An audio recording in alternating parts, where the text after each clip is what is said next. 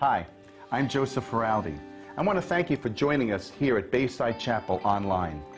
Our prayer is that today's service will be a blessing to you, that it will encourage you in your journey with Jesus Christ, and it will help you to see all that God has in store for you. We would love to hear from you on how God is using this ministry to bless you, and we'd love the opportunity to pray for you. Just send us an email at amen@baysidechapel.org. Remember that you can stay in touch with us at any time. Just visit the App Store and search for our app at Bayside Chapel of NJ. Also, if God is using this ministry to bless you, we'd like to give you the opportunity to partner with us financially. Simply go online to baysidechapel.org or use the Bayside Chapel app and choose whatever option works best for you. Enjoy today's message. The title of today's message will have significant meaning when it comes to the application of today's text. Sometimes we write sermons, we try to get a title that might be catchy.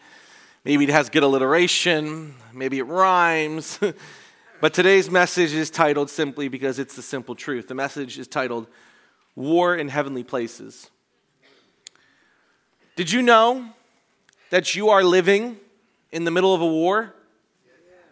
It's a war that doesn't involve fighter pilots or tanks or military personnel. It's a war that doesn't make the headlines of the news. It's a war that you won't even read about in history books. You won't study this war in school. You won't hear leaders of nations address it. And sometimes you won't even hear it talked about in churches. But it's a war that's been going on since the beginning of time. It's a spiritual war that has been going on in the spiritual realm. It's a mortal combat between heaven and earth. I want you to imagine for a moment that you're sitting in a theater and you're going to watch a play, and the curtain is drawn across the stage, and you're waiting. Maybe you have your friends and family with you.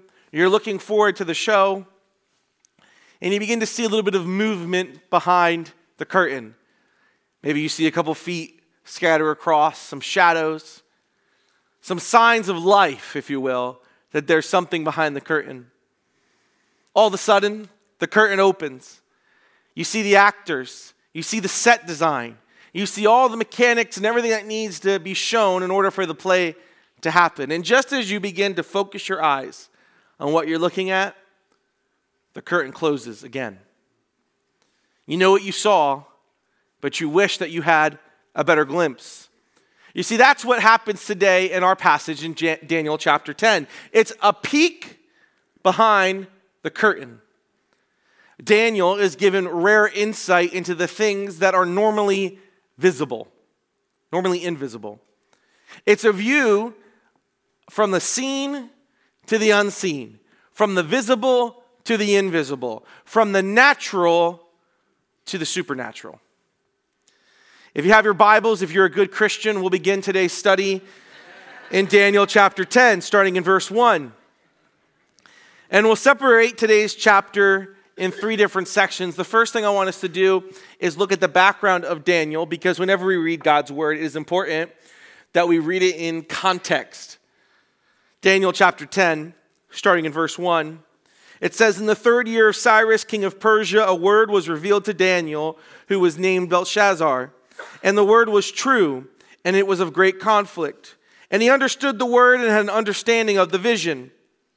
You see, this chapter begins on a chronological note. There's some history here that helps us set up the importance of what's going to happen. It says that Daniel receives this revelation during the 3rd year of Cyrus, king of Persia. So that's 536 BC. 536 BC is an important date because that is when the Israelites were freed from captivity in Babylon. Remember, they just spent the last 70 years, over 50,000 of them were captive in Babylon, and God set them free. And so these Israelites are making their way back to Israel. But Daniel wasn't with them. Now, it could be for two reasons. One could be because of Daniel's old age. Remember that when Daniel was taken into captivity, he was a teenager. Well, 70 years have gone by. He's in his mid-80s now. And that's a pretty big journey to go back to Israel from Babylon. And so maybe Daniel just wasn't up for it. Maybe he wasn't feeling good that day. Or maybe, which is the second reason that we see, is maybe it's because God still had work for Daniel to do in Babylon. So we see here in verse 10 this great vision. It's the final big vision of the book of Daniel. And in fact, Daniel 10, 11, and 12 really help sum it up. So look at Daniel 10 really as an introduction to the vision. Daniel 11 is the vision itself, and Daniel 12 is the aftermath of the vision.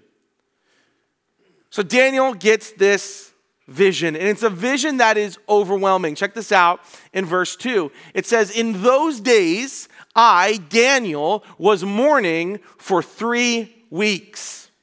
I ate no delicacies, no meat or wine entered my mouth, nor did I anoint myself with oil at all for the full 3 weeks." 3 weeks. No food, no drinking, no anointing. The King James Version says no lotions instead of no anointing, which means he didn't shower or use deodorant. Now, I spent the last 7 years working with middle school and high school students. I know what a middle school boy smells like in 3 days with no deodorant. I cannot know what an 80-year-old man would smell like after 3 weeks. He didn't change his clothes. He didn't do anything. He was broken over what was going to happen. And at the end of these 3 weeks of praying and fasting, Daniel stands at the banks of the Tigris River, and this is where God meets him. Chapter 10, verse 4. "On the 24th day of the first month, as I was standing on the bank of the great river that is the Tigris, I lifted up my eyes and looked, and behold, the man clothed in linen with a belt of fine gold. His body was like beryl, his face like the appearance of lightning, his eyes like flaming torches, his arms and legs like the gleam of burnished bronze, and the sound of his words like the sound of a multitude." So Daniel's standing there. He gets this vision, this appearance of this man, and this man is like no other. He's got this belt of fine gold. He's got a body like a barrel. Now, for some of us, including myself, people have told us that we have bodies like a barrel. That's not what this passage means. It's B-E-R, come on, it'll get to you, B-E-R-Y-L, which is a gemstone, similar to an emerald. So it was used here to say his body was like precious stone, perfect. And his face was like lightning, and his eyes flaming torches. Where have you heard that before? Revelation chapter 1. John says, "Then I turned to see the voice that was speaking to me. And on turning, I saw 7 golden lampstands. And in the midst of the lampstand, one like a son of man, clothed with a long robe with a golden sash around his chest. The hairs on his head were white, like white wool, like snow. His eyes were like a flame of fire. His feet were like burnished bronze, refined in a furnace, and his voice was like the roar of many waters." Clearly, this is an appearance of Jesus Christ. And what does Daniel do in response? Verse 7, "And I, Daniel, alone saw the vision. For the men who were with me did not see the vision, but a great trembling fell upon them, and they fled to hide themselves. So I was left alone and saw this great vision, and no strength was left in me. My radiant appearance was fearfully changed, and I retained no strength. Then I heard the sound of his words, and as I heard the sound of his words, I fell on my face in deep sleep with my face to the ground." Daniel falls on his face, which is the same thing we see happen to so many people throughout Scripture in the presence of Jesus. See, I believe what Daniel experiences here is what theologians call a Christophany. A Christophany is an appearance of Jesus outside of the timeline of the New Testament. So we know that Jesus was born of the Virgin Mary. He lived a life. He was 100% God, 100% man, 200% Jesus. But Jesus has been there since the beginning.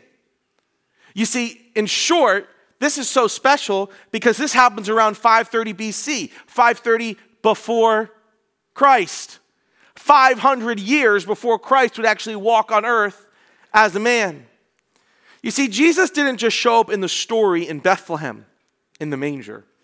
Jesus was there since the beginning. In fact, Genesis chapter 1, when God creates the world, it says that the Spirit of the Lord was hovering over the waters.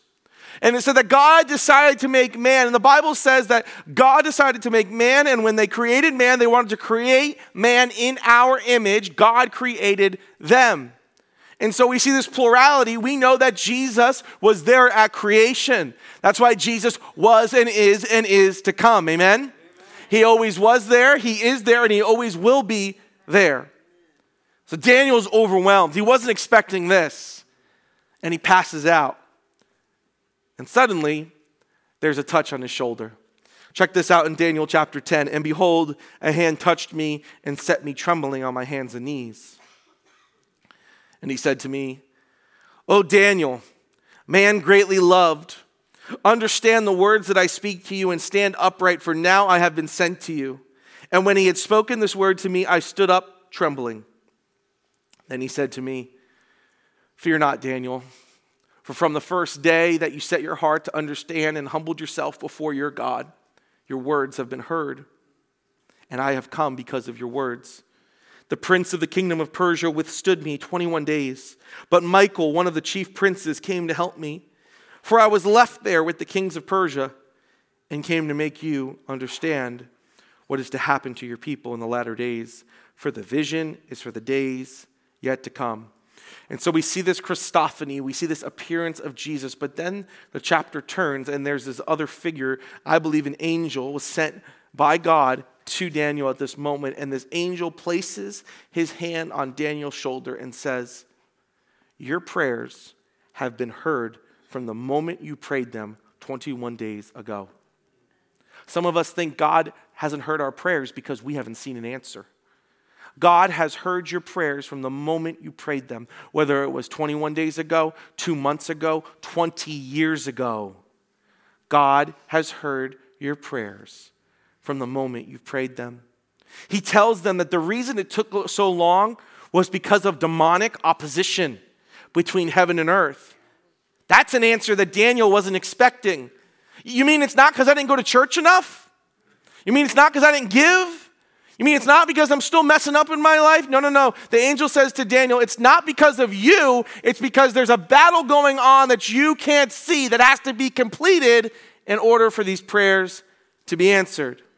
You see, the angel says that he's been battling this prince of the kingdom of Persia.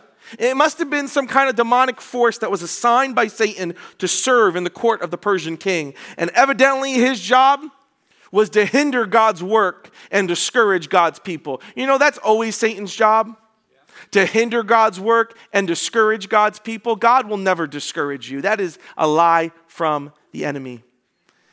If you're discouraged today, it's not from God. It's from an enemy that wants to seek, kill, and destroy you. He can't stop you from God working in your life, but he can discourage you, and he can certainly delay you. So who shows up in this battle? A guy named Michael, an angel named Michael the archangel. So many of you know who he is. And in fact, we find out in Daniel 12 that Michael was assigned to the nation of Israel. And he shows up and he intervenes. Are you guys still with me? Hearing all this, Daniel's broken. He's confused, but he's also amazed. Check this out in verse 15. When he had spoken to me, according to these words, I turned my face towards the ground and was mute. And behold, one of the likeness of the children of man touched my lips, and I opened my mouth and spoke. And I said to him who stood before me, O my Lord, by reason of the vision, pains have come upon me, and I retain no strength. How can my Lord's servant talk with my Lord? For now no strength remains in me, and no breath is left in me. Daniel is speechless. And the angel responds, again, one having the appearance of man touched me and strengthened me. And he said, O man greatly loved, fear not, peace be with you, be strong and of good courage. And as he spoke to me, I was strengthened and said, let my Lord speak, for you have strengthened me. And then he said, do you know why I have come to you?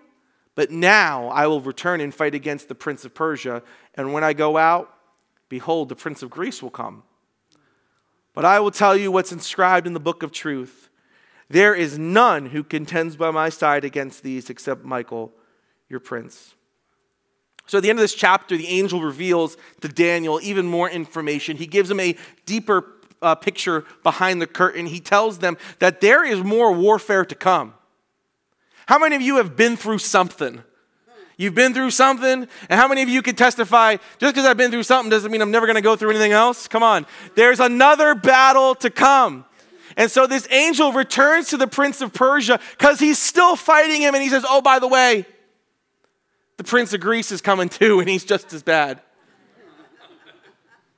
And Daniel learned that even 2 years ago, Michael showed up to fight a battle on his behalf that he had no idea was happening. This is so mysterious to us.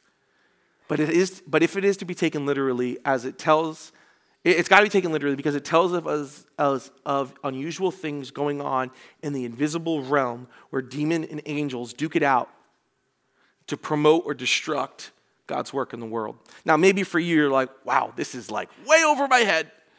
Check out this verse. This might help you. Ephesians chapter 6.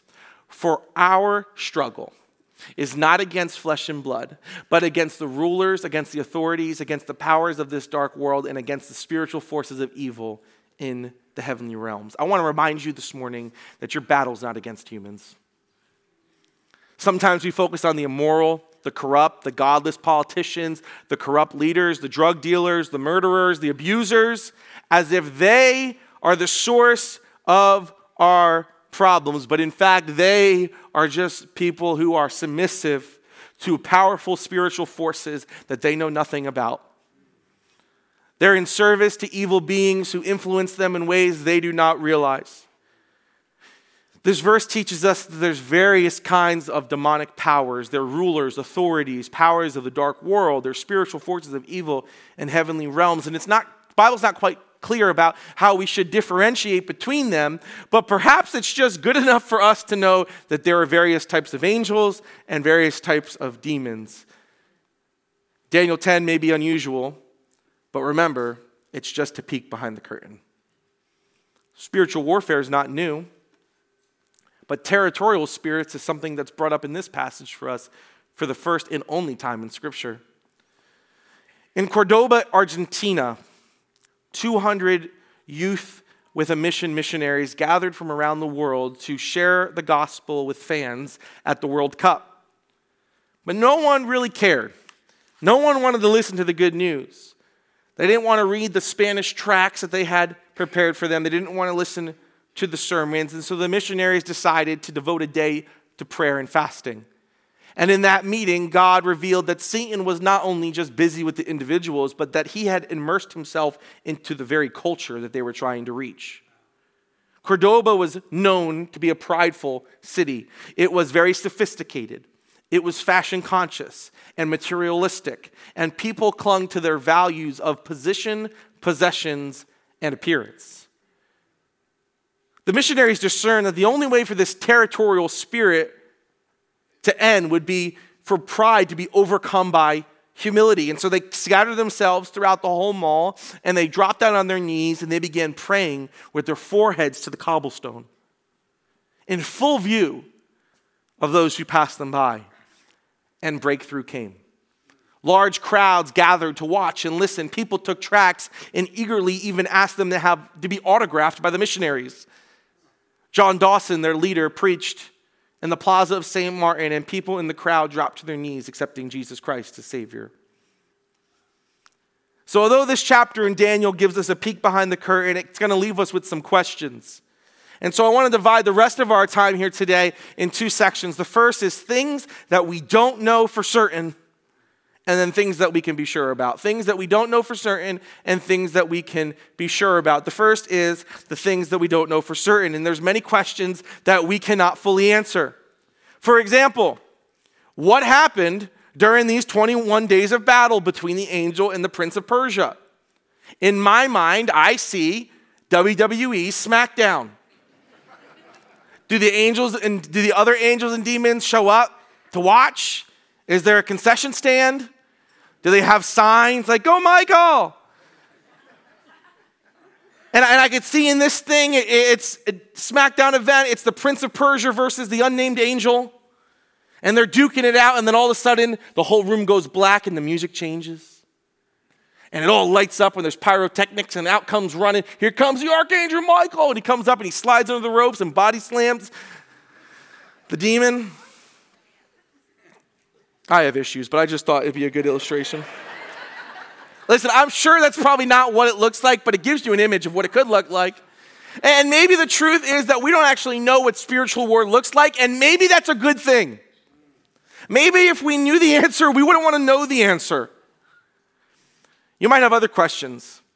Are angels and demons organized? Well, it's clear that there's ranks, right? There's clear that there's ranks in both angels and demons. There's a hierarchy of authority and power. But again, Scripture doesn't talk much about this, so don't get hung up on it. And finally, we would like to know if angels and demons are assigned to every nation on earth, because you have Michael, who's the angel over Israel. You have this Prince of Persia guy, who's the demon assigned to Persia, and you have the Prince of Greece, who's another demon assigned there. And some writers will carry this as far to say that there's a demon under every rock, that there's a demon assigned to every city, town, street, home, school, office, and business. They claim the reality of territorial spirits and the importance of identifying them and calling them out. But outside of Daniel 10, guys, there's no other passage in the Bible that tells us about a spirit being assigned to a specific place. We don't know how far to take this. It could be true that there are demons assigned to every street and perhaps every home, but there's no way to be sure. Evidently, though, it's not an important issue. Otherwise, we would know more about it. So don't get hung up on that. The reality is that there is a spiritual battle. There's behind the curtain, but there's a reason there's a curtain. It wouldn't always benefit us to see what's going on. What about guardian angels? Many people believe that an angel is assigned to each person on earth, or at least to each believer.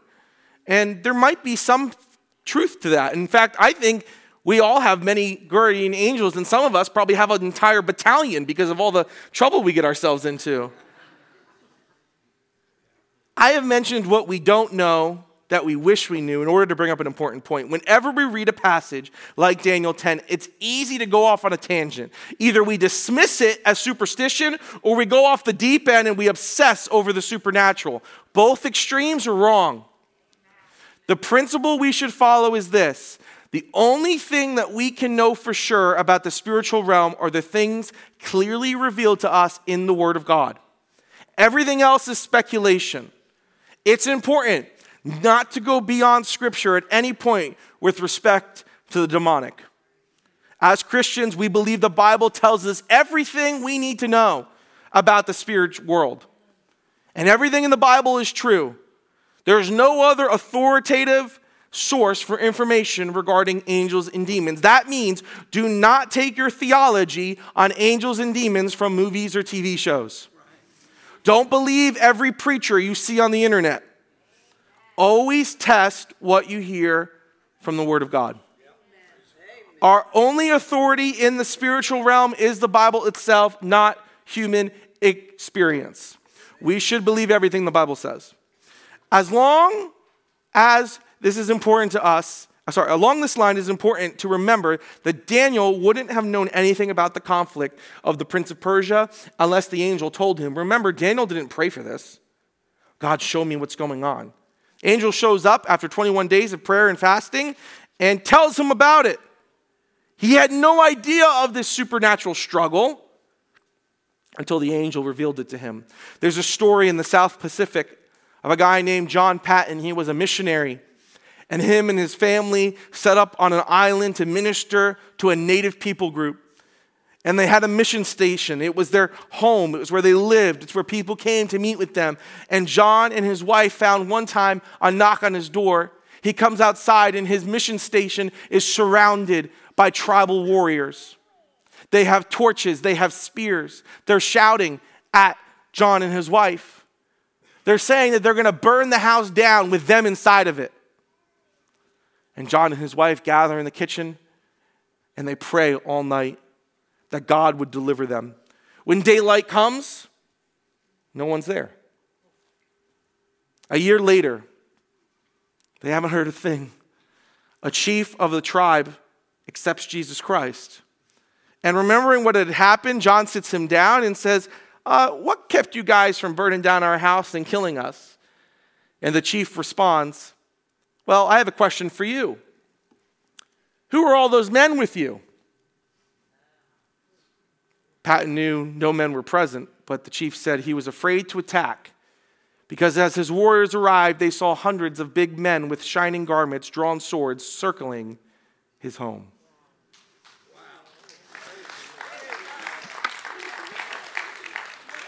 Here's the second part, things we can be sure about. As we wrap up this message, it's important for us to figure out what we can learn from Daniel 10. And if you didn't know this, statistics tell us that 99% of Christians who take notes in church get a bigger house in heaven. So pay attention over the next 5 points. It's very important, okay? Here's the first thing.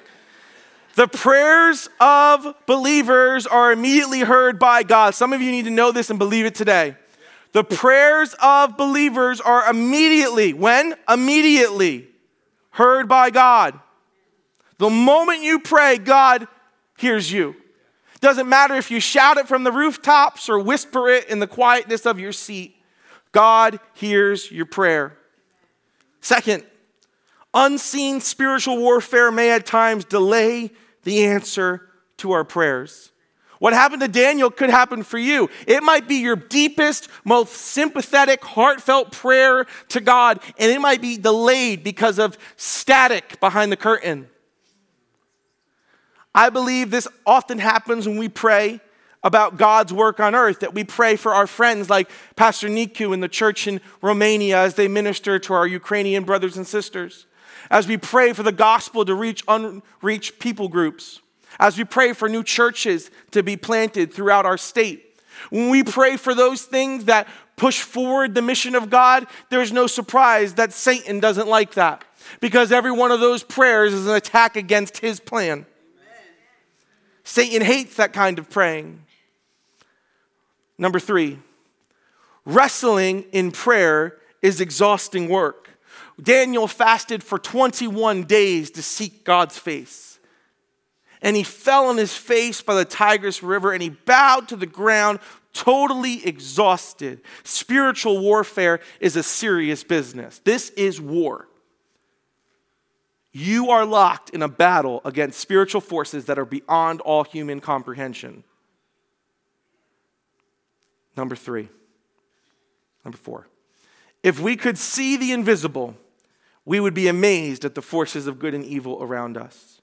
Daniel 10 tells us that that at that moment, men and nations have unseen spiritual forces at work. No one could have known simply by looking at the Persian court that there was this demonic influence, but when the curtain is pulled back, we see angels and demons battling against each other while human leaders are completely oblivious to what's going on. You see, Satan often uses his demons to influence governmental leaders to turn against the people of God. This was true in Persia and in Greece. It's true in Barnegat and Trenton and Washington. This chapter proves that Satan does not believe in the separation of church and state. He has no problem using his evil minions to harass and hinder the work of God in the world. If only we could see beyond the visible. If only we knew what actually surrounded us. Remember that time that you were driving home from work and you decided to take a different direction than you usually go? You decided to go the long way that day? That time that you were really, really running behind for an appointment and you get in the car and your son or daughter, they call you and now you're even 5 minutes more behind? The time you walk out and your tire's flat, where your schedule gets messed up? What if instead of a curse, that was actually God's blessing you? That time you took a detour you were avoiding being struck by a drunk driver? You would have never known. If only we knew. That's why this story is so crucial to us, because it reminds us just because we can't see something doesn't mean it's not there. If for 1 second we could truly see with the eyes of God, we would see a multitude of supernatural beings, both angels and demons, all around us. Here's the last thing I want to leave you with, and it's the chief weapons for spiritual warfare: humility, prayer, knowledge, and perseverance. Humility, prayer, knowledge, and perseverance. Exodus 14:14 says, "The Lord will fight for you. You need only to be still." Our part is to walk humbly before God, to seek his face in prayer, to grow in knowledge from the word of God, and to persevere in faithfulness no matter how tough the times might be. That is God's word for us today. What if Daniel stopped praying at day 20? What about day 5? Because they didn't hear from God. But just because you don't hear from him doesn't mean he's not working on it. Are you under the attack today from the enemy? Then don't give up. Do you feel like quitting? Don't give up. Are you fighting for your marriage today? Don't give up. Are you trying to be strong in the face of temptation? Don't give up. Do you face criticism for what you know is right? Don't give up. Are you tempted to quit? Then don't give up. Because you don't know what God is doing behind the scenes, behind the curtain. He hears your prayers from the moment you pray for them. Remember, when all this is over, when we no longer have to fear sickness or disease, when there's no more wars or violence, there's no more addiction or abuse, when there's no more recession or poverty, when there's no more hunger or depression, when we don't have to fear losing our jobs, our loved ones, and we don't have to wonder what tomorrow brings, when the day is done, you will be standing on the side of victory. So never give up. Never stop praying. Never stop seeking God to move in your life. Let's pray together. Lord Jesus, we thank you for who you are. We thank you, God, that although there's a battle that we cannot see with our own eyes, that you have full control. We thank you, God, that the victory is yours and that we just get to partake in it. We're thankful, God, that we're not alone today, but that your Holy Spirit gives us comfort. In Jesus' name, everyone said, amen.